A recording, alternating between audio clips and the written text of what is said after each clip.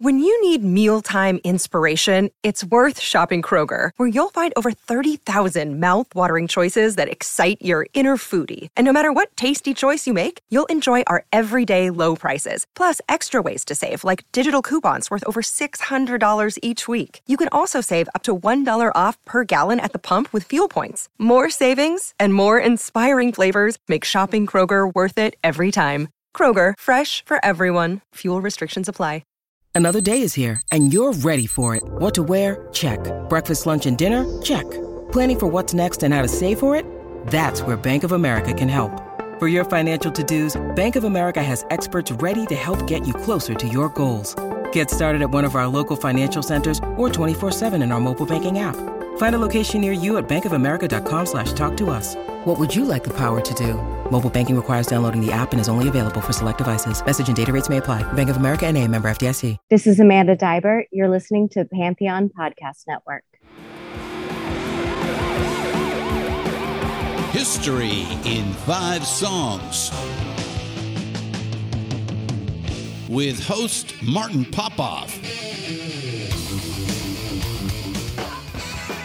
A production of Pantheon Podcasts.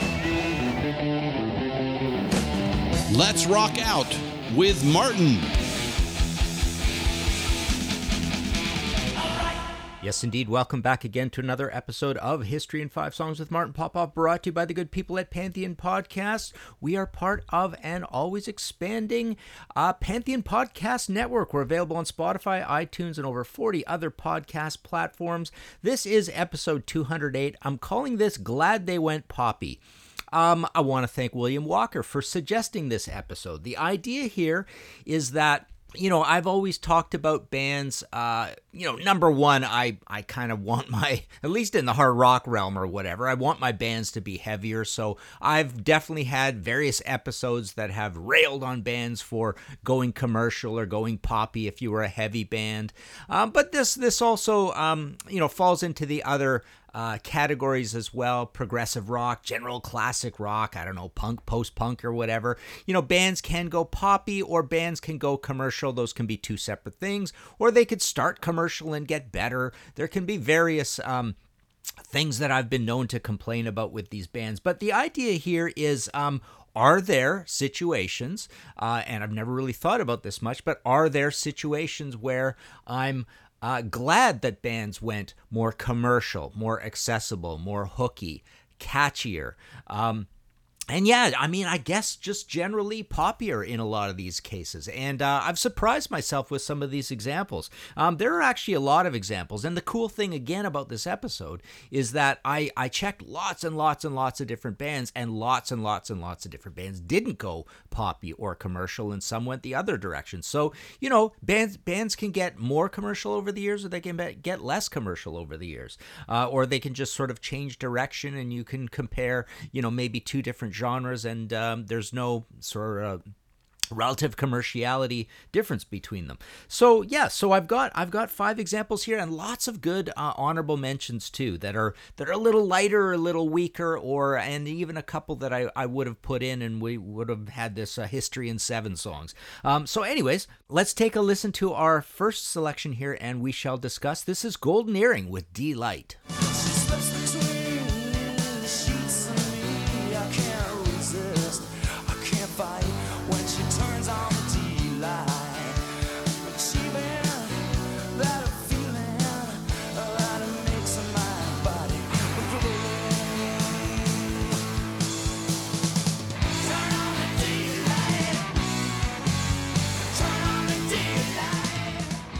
All right, so this is from No Promises, No Debts, 1979. I featured Golden Earring on a couple of different shows. I definitely remember featuring them on the one about electronic drum sounds that I liked, right? That was really cool. So yeah, what I love about Golden Earring is specifically this era. They started off long time ago, 1965, Just Earrings, Winter Harvest, 67, Miracle Mirror, 68. Then they became kind of a fairly heavy rockin' band, but maybe the songs weren't that good. Now, number one, they're Dutch, so they're a non-main hard rock and roll market, English speaking market situation. So, there are some kind of heavier albums in there, Seven Tears Together. This is the, a sort of a hard rock era, or a hard rock band and an era that people don't talk about too much. And what happens with Golden Earring after that? They get a little more proggy, but still heavy, and still the songs are a little dour, a little brown. When you get into the Moontan, which is kind of famous, you've got Radar Love is kind of their big hit. They have a hit later we'll talk about, but they have this big hit that's kind of like a Roadhouse Blues sort of song, right? Switch to the Hilt. They start getting kind of cooler there. Really cool Hypnosis album cover on that. But my favorite era of the band is this Grab It for a Second, 78, No Promises, No Debt, 79, Prisoners of the Night or Long Blonde Animal, 80. Cut.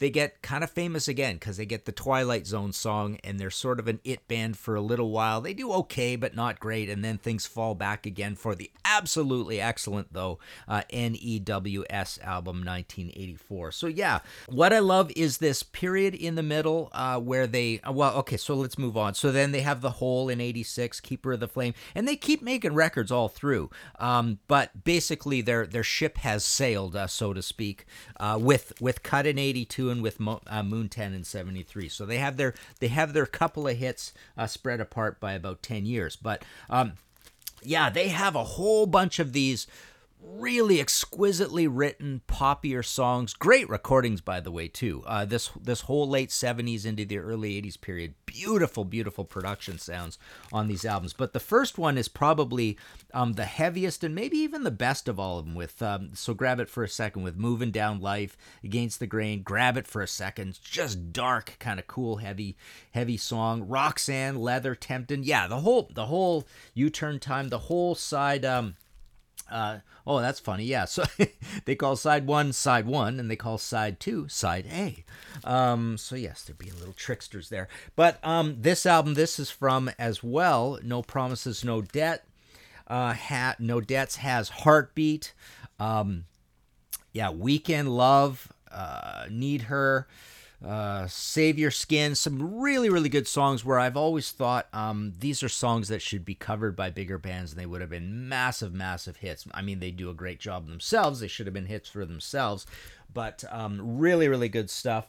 When you get to the likes of, you listen to the song Long Blonde Animal. This was called Long Blonde Animal, I guess, here or overseas, because mine is Prisoners in the Night, actually, and mine is an import. But No for an Answer, My Town, Cut 'Em Down to Size, Will and Mercy, really, really good stuff. And then, like I say, you get to their sort of famous period where you've got Cut, and that's got stuff like, Lost and Found, kind of like really dark. I don't know, did I tell you guys this once? I mean, once, believe it or not, I did a whole university essay on Golden Earring's lyrics. But yeah, The Devil Made Me Do It. And then NEWS is the one where you get that really good electronic drum sound with Clear Night, Moonlight, When the Lady Smiles, absolute classic. That's your homework for today, unless I go back on my word and tell you something later. Go play When the Lady Smiles. What an amazing song. So well put together. But yeah, so this is a case again.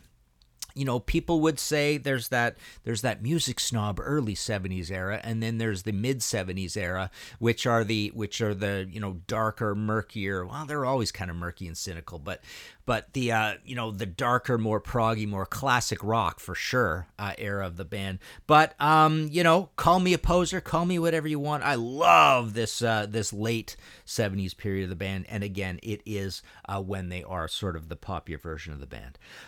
All right, let's take a short break, and we'll be right back. Hello, Pantheon Podcast listeners. Christian Swain here to tell you more about my experience with Raycon earbuds. Our family now has 3 pairs of Raycon earbuds around the house, and my wife just grabbed a pair of the Headphone Pros to replace some headphones from a company that was double the price. And yes, she loves them. Now, if you haven't pulled the trigger on a pair of Raycons, or even if you have, but you're in the market for another pair because they're just that good, well, now is the time to check them out, because they just launched their upgraded model of the best-selling everyday earbuds. With Raycon's upgraded everyday earbuds, now you also get active noise cancellation, ergonomic design, and multi-point connectivity that lets you pair with 2 devices at once. New quick charge function, 3 customizable sound styles, plus awareness mode. Available in a variety of vibrant new colors to complement any and all skin tones. I even have a pair of earbuds in a cool green color. I have tried just about every earbud known to humankind, and these Raycons are fantastic. Seriously, if you've been wanting to check out Raycons, there truly is no better time. You're going to ask yourself why you didn't check them out sooner, and Raycon offers a 30-day happiness guarantee. So what are you waiting for? Go to buyraycon.com/Pantheon today to get 20% off your Raycon order, plus free shipping. That's right, you'll get 20% off and free shipping at buyraycon.com/Pantheon. buyraycon.com/Pantheon.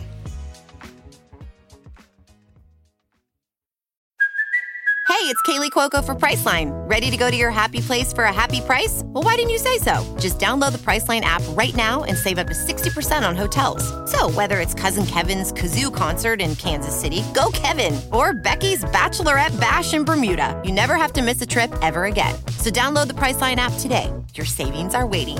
Go to your happy place for a happy price.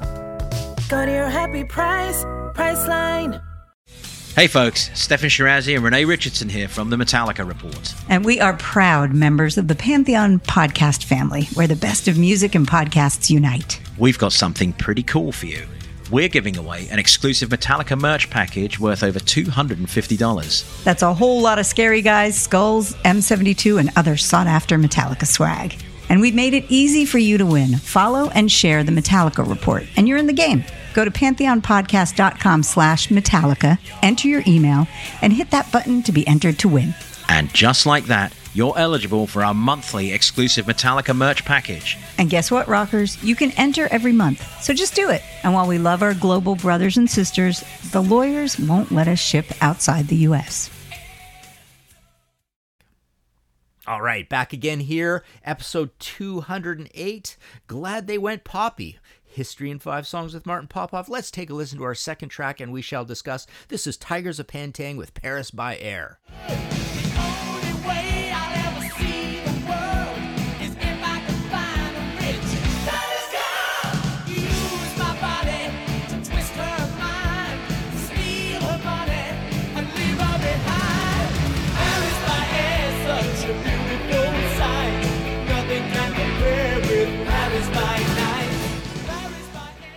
All right, so I have actually, I don't know what song I played on some previous episode, but I'm pretty sure I played something from Tigers of Pantang, The Cage, before, and I know I've featured this band before, love them to death, love the debut, the second album, Spellbound, I've often considered the quintessential sort of, it sounds the most like a new wave of British heavy metal album.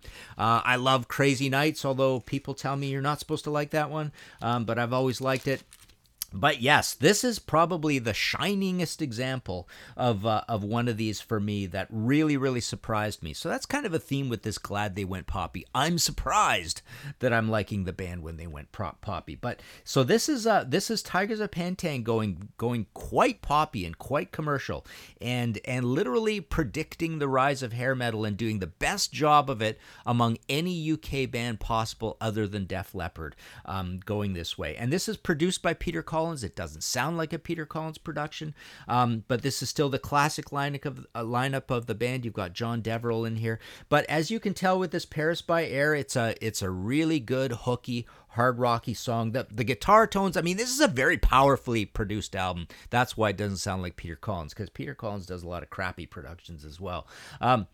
But it's got some very experimental songs on here, like Making Tracks, very weird. Rendezvous is weird. But yeah, Danger in Paradise is good. They've got the cover of Love Potion No. 9, which they do a great job of. You always see what you want to see. Letter from L.A. Yeah, very, very kind of mellow. I was always a little ticked off. It's a little short, so it's a bit of a short album. But they're on MCA at this point, and they go poppy. My fond memories, I was in Nelson. Flash B. Lash down the hall. He loved this album too, and Lanny. and it was, so second year university. But yeah, we loved this album to death. I remember this album and Uriah Heep of Bomb and Og being the two big albums of the time. But yeah, it was almost like a weird awakening that you can like this stuff and not apologize for it and just go with it kind of thing. So it was weird loving this. And then, of course, unfortunately, things fell apart from there. They went on to the Wreck-Age, but they lose their major label deal. They're now down to Music for Nations. Major lineup changes. All that's left is John Deverell and the drummer Brian Dick. And then they do Burning in the Shade. There's even more lineup problems in 1987, and that's it. And then they reform later on. But those latter two albums are basically universally reviled. Nobody really likes them. But yeah, there's a lot of fans of The Cage. I guess I'm not the only one. This absolutely is one of those situations where I could see if this band would have moved to LA and kept doing the right moves, so to speak, musically, and kept the band together. I think they could have been huge. Because so this is still essentially the main lineup. Of course, before The Cage, they had John Sykes in the band for 2 albums, and he goes on to Thin Lizzy at this point. So there you go. An amazing version of Glad They Went Poppy, and I was glad they went poppy. Let's play our third selection here. Take a listen to this. This is Blue Oyster Cult with Fireworks.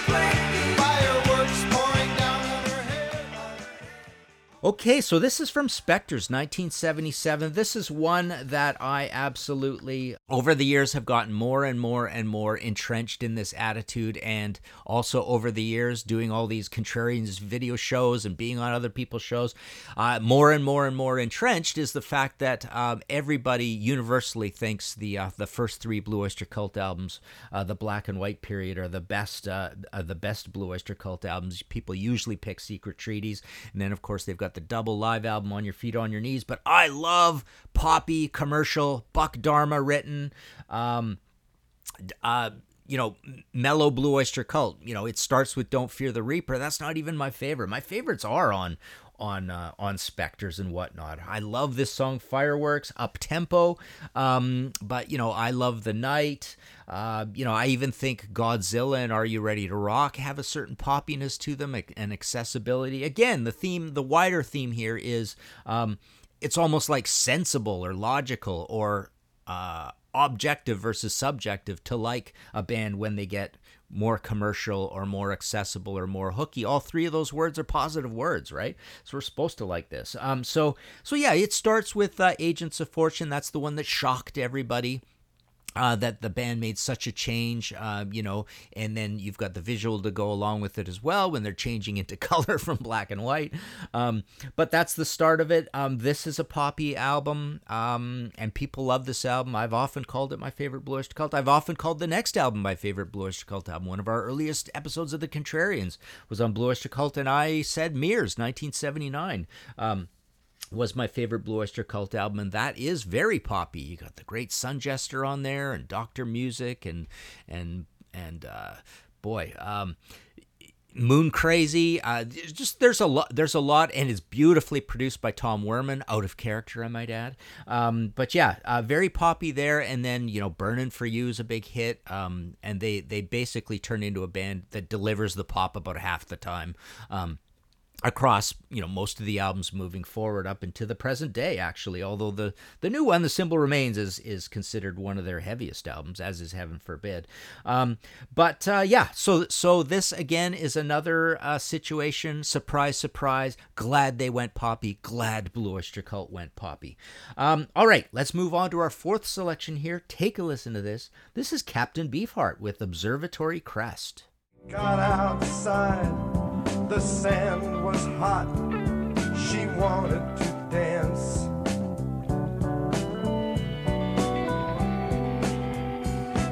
We went round and round and observed saw flying saucers and all of the rest. Okay, so here's another situation where I'm completely contrarian on this. You're not supposed to like the two Mercury albums, both from 1974, Unconditionally Guaranteed and Blue Jeans and Moonbeams. This is from Blue Jeans and Moonbeams. I was actually going to play the title track. I had picked that first, but then I thought, man, I love Observatory Crest. It is so cool. Love the lyrics. Love Captain Beefheart's lyrics, period. I mean, he's one of my favorite lyricists of all time. But so you get, with him, you get sort of the... You get the dark, growly, bluesy, but still eccentric early period with Safe as Milk 67, Strictly Personal 68. Trout Mask Replica stands on its own. It's a double album. It's considered one of those most unlistenable albums of all time. It's just a lot of sort of skronking, free jazz noisiness. It's very dense. But then you get, so that's 69. Then you get Lick My Decals Off Baby 70, Mirror Man 71, Spotlight Kid 72, I think sort of stand together as an evolution of that earlier period. Clear Spot is an absolute classic, so I think that's the best of his early period, where it is the mix of just weird hippie blues and very, quite experimental, but still kind of songful. So that kind of ends off the great early period. And then you get these two albums on Mercury where he absolutely was going for a commercial thing. It's poppy. Most Captain Beefheart fans are not fans of these albums. They think he was just trying to make a lot of money. In fact, Unconditionally Guaranteed, right? That's the one where he's holding up the money and stuff. So it's kind of funny that way. But anyways, then there's a long break, a 4-year break. He comes back with Shiny Beast Bat Chain Puller, which is, again, absolute classic. This period of the band is an amazing, amazing period as well. They only make 3 albums, so you get Shiny Beast, Bat Chain Puller, Dock at the Radar Station, so cool, 1980, and Ice Cream for Crow, 1982, which are very similar. So now we're into his more almost always experimental, always pretty kind of heavy and thorny and almost like post-punky, snarly post-punky, British post-punky. Great stuff. And then there's this weird Bat Chain Puller 2012 re-recorded thing later on. But essentially, it's those albums. That's a posthumous thing. We lost Captain. But yeah, those 3 go together. They're an amazing group. But I have lots and lots of time for the 2 you're supposed to hate, Unconditionally Guaranteed and Blue Jeans and Moonbeam. So yeah, go check that stuff out. Those albums are not on Spotify. So I think there's a case here of, erasing them from history, maybe sort of thing, or label problems. I don't know why they're not on there. They're on Mercury. You would think they would be. But let's move on to our 5th selection here. Take a listen to this. This is Black and Blue with Stop the Lightning.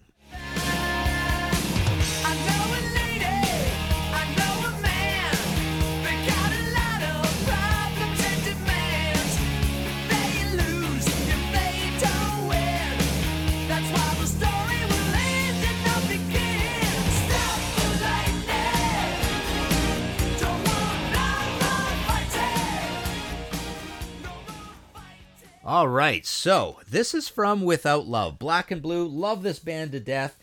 Basically, these guys, they had a great debut album, self-titled, produced by Dieter Dierks. Doesn't really sound like a Dieter Dierks album. Doesn't sound like a hard marble kitchen countertop sort of thing. But no, it's really good. Well, I guess a lot of his albums don't. The Scorpions ones don't particularly as well. I'm always thinking Metal Health when I say that. Not Metal Health. Metal Heart by Accept. So he produces the first one. Great album, pretty heavy album, really cool. And then so that's 1984. But then they do this album, Without Love, 1985. So this thing comes out. It's produced by Bruce Fairbairn, and it's done at his the 3 different Vancouver studios. And the big story about this one is that this the results and hearing what went on there and the whole experience with Bruce Fairbairn got Bon Jovi to go there, and then Bon Jovi got absolutely famous, but by working with Bruce Fairbairn, sort of thing that kicked off their huge part of their career. So yeah, this whole Go to Vancouver and Try Harder episode, go listen to that one. You'll get the whole history of that sort of concept. But an amazing album, and again, me and my buddies were shocked at how it was a fair bit more melodic, fair bit more glammy, bubblegummy, hair metal-y, whatever you want to call it, but we loved it. So again, it's the idea of commercial, hooky, accessible, but also we can add in, something to this fray. Does it exist? Does it not exist? Better songwriting, right? I mean, it does exist, but it's a very abstract concept that is arguable for everybody. It's very subjective and not very objective, right?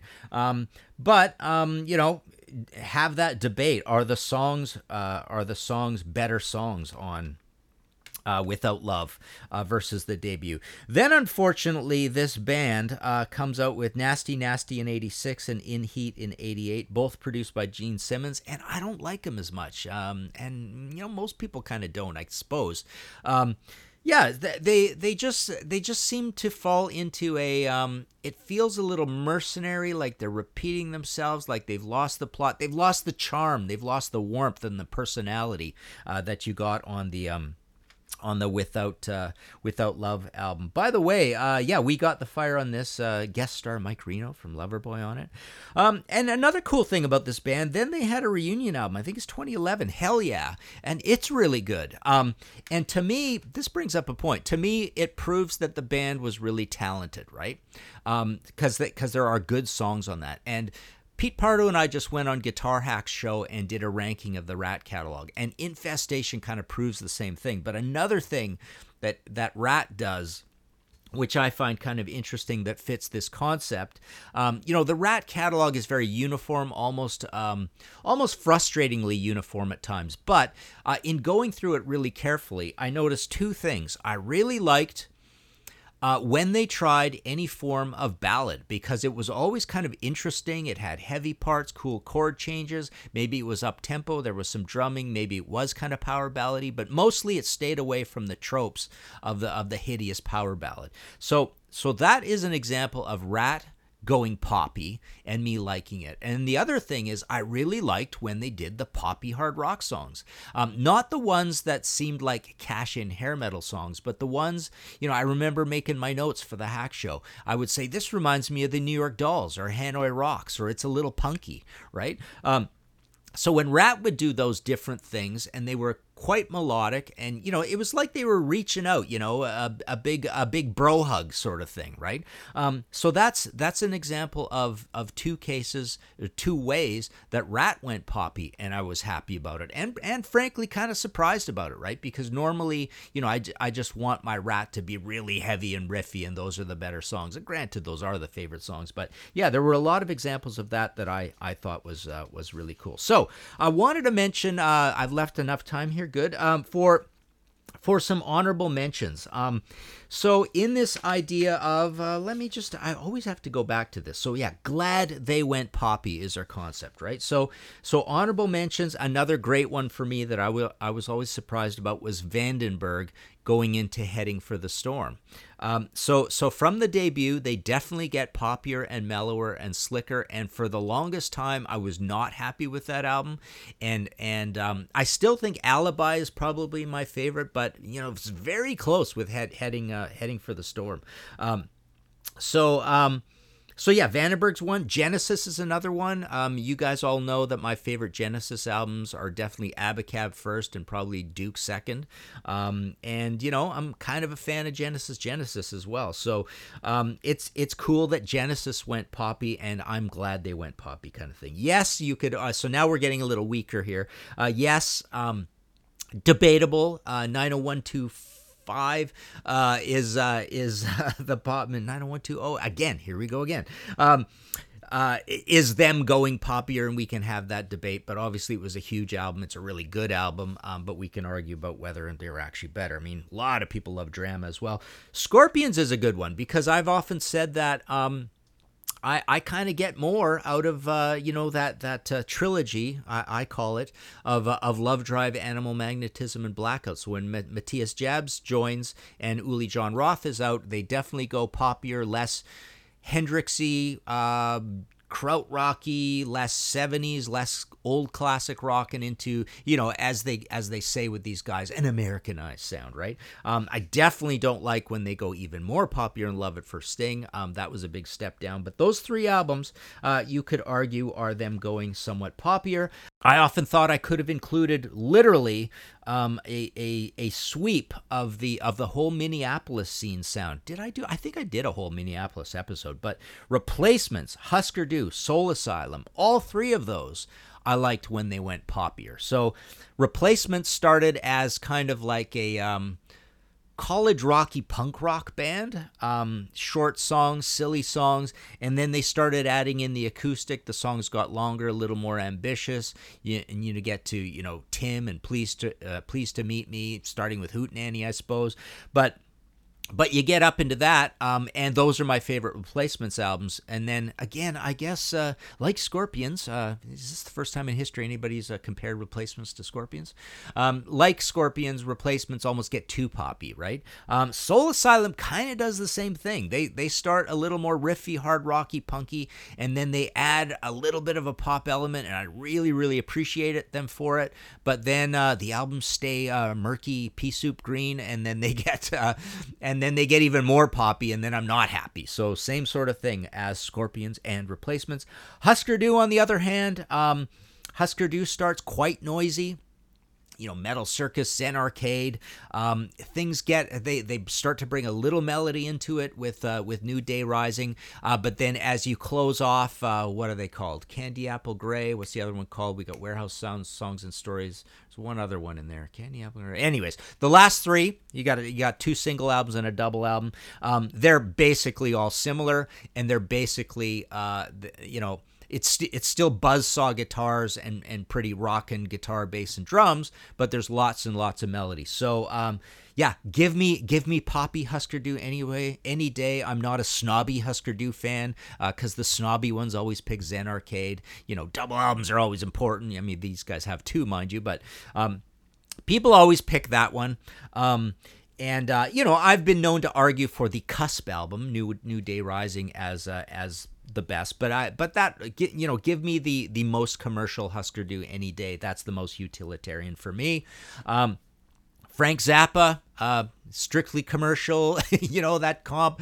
Again, give me poppy, short songs, funny songs that are songs from Frank Zappa any day. I'm happy. The Damned a little bit, the XTC a little bit. You could say Damned went from a noisy, raucous punk band maybe across the first three, and then they started adding in a lot of different elements. The 60s stuff, and so my favorite period is that whole Black Album, Strawberries, even the goth period, when they were the poppiest. The Tubes, you could say they went from a classic rocky sort of band, and then I totally love Remote Control and Completion Backwards Principle, so you could say they went poppy there. So love that. Kansas, when they went poppy, with Everybody's My Friend, and what's that other one called? Fight Fire with Fire, that whole thing. Love that. I don't know. You could say, go over to the Swedish heavy metal end of things. Opeth. I mean, they went melodic singing and acoustic guitars and more prog, so they definitely went softer and more accessible. Entombed went from, pretty extreme Swedish death metal to death and roll, right? That whole Wolverine blues into that period where you could say they got a little more rock and rollsy, so you could say they went poppier. The Clash went from a punk band, Overnight, from Give 'Em Enough Rope to London Calling, just lots of heaviness to no heaviness. Fleetwood Mac, interesting one, when you've got the big album, the White Fleetwood Mac album and Rumors. Obviously, this band went from kind of a British blues boom band to just a weird kind of classic rock band to definitely a much poppier band, and I'm happy they did it. Pink Floyd is a funny case. I mean, did Pink Floyd go poppy with Dark Side of the Moon? You could argue it, right? Because previously they were quite irascible, and you think of Adam Hartmother and Ummagumma. Before that, they were a psych band, but they're pretty inaccessible. I often consider that stuff before Dark Side of the Moon almost krautrock. But Dark Side of the Moon, broken into nice songs, beautiful recording. I think they kind of went poppy, right? And we're all glad for it. They did amazing. So those are my honorable mentions. That's a lot of them, right? And I wanted to mention as another sort of category that people consider honorable mentions. Def Leppard, people will say Pyromania, they got amazing. Hysteria, they got amazing. I obviously, my views on Hysteria, but, I personally don't ascribe to this one. Another one I don't ascribe to is a lot of people say Nazareth when they went poppy with Jeff Skunk Baxter on Malice in Wonderland. There's a little extra excitement around Nazareth at that time. Hearts Gone Cold and all that kind of stuff, right? So people, had that debate. Hey, has Nazareth gotten kind of sophisticated? Tease, our Canadian band here. I swear by the first two albums, the two heavy classic rock 70s sort of albums. But a lot of people think 1979's One Night Stands, where they definitely toned down the metal, is their best album. So there you go. And just William Walker had given me a few examples. This is kind of the funny part. So he suggested this episode, and then he gave me a bunch of examples that I totally didn't agree with. But anyways, in honor of him coming up with this episode idea, I wanted to mention his. He mentioned Eclipse by Yngwie, Empire by Queensryche, Leatherwolf self-titled, Under Lock and Key, Whitesnake self-titled, and Kiss Dressed to Kill. I don't agree with any of those ones. And then I had sort of a third tier, which I kind of believe as well. A good one actually is Derringer, because I've often thought for years and years, I thought Sweet Evil was their best album, but now I'm starting to think, If I Weren't So Romantic, I'd Shoot You is, and there they get a little poppier, more lighthearted, more accessible, and less sort of heavy metal classic rock. Boomtown Rats, apparently you're not supposed to like the second and third album, or maybe the second album, but I think they got better when they got poppier, even though I love the debut as well. I can almost start saying that I'm turning around. Maybe I'm just getting old. I definitely am getting old. But the Dead Boys, I might like the second album more than Young, Loud, and Snotty, right? We Have Come for Your Children, so I might like that more now. Adverts, definitely like the super poppy album Cast of Thousands, which you're supposed to absolutely hate that album compared to the first one, Crossing the Red Sea with the Adverts, which is very tribal and punky. So yeah, there's one. Rush Signals, you could say. So Rush has a lot of phases. So we're getting down to the weak strokes here. Y&T, Black Tiger, Mean Streak. Are they poppier than? Well, I'd say they're poppier than Earthshaker. So it fits there. ZZ Top, Tejas, you could say they lightened up, and that's almost, I guess it is my favorite ZZ Top. Pete and I did a show on Faith No More where I said, call me a Faith No More poser, just give me all the commercial songs. My favorite Thin Lizzy is Renegade, and it's considered a pretty poppy album. X, so here's a band where they started off a little more, roughshod, and then they added some melody, and the songs got more thoughtful and more accessible, and that is my favorite period. So I'm the hugest. I'm a massive X fan, period. But I come on board really big, kind of third, fourth album sort of thing. And then UFO is a funny one. So you go from the Michael Schenker era to the Paul Chapman era. And so you go from a classic rock era, but, I wouldn't say the Paul Chapman stuff is particularly mellower, but it is more Americanized and more accessible. So can you call it poppy sort of thing? So there you go. Lots and lots of honorable mentions. If you like this show and want to support future episodes, please go to coffee.com/Martin Popoff. Hit that red support button. Buy me a coffee or a pint. This week, I would like to thank Joe Becht at Bel Air Expediting. He's back. He's back at the Contrarians as well. We had him on a panel recently. So very cool. A wise music swami, Joe is. Lee Clifford, Augustin Garcia de Paredes, Steve Polari, Brian Sager, David Rhea, and William Walker. Thank you all very much. You can go to martinpopoff.com for all your book needs. You know, I got the Cure book. The Pink Floyd's still in stock. The AC/DC. I know these are expensive. I'm sorry about that. They're big, swanky books. The David Bowie is still in stock. And 30, 40 other titles of mine are there as well. I sign them, ship them out of the office, PayPal buttons, all that stuff. So there you go. So I won't go back on my word. Your homework for today is just go play Golden Earring When the Lady Smiles. Find all of our shows, notes, social, and links at www.pantheonpodcast.com or wherever you listen to great podcasts. All songs can be found for purchase on iTunes, Spotify, or Google Play. Please purchase these great and important tracks. Find us on Facebook at the RNRAP. We are on Instagram at RNR Archaeology. Tweet us at RNR Archaeology.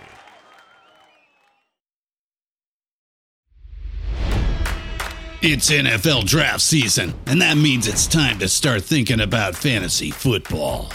FantasyPoints.com features industry-leading experts and prognosticators using proprietary hand-charted data to help you score more fantasy points. FantasyPoints.com is the place to go for whatever kind of fantasy football you play. Whether you play fantasy football, daily fantasy sports, or do a little bit of everything, Fantasy Points has the meticulously researched content to guide you to victory.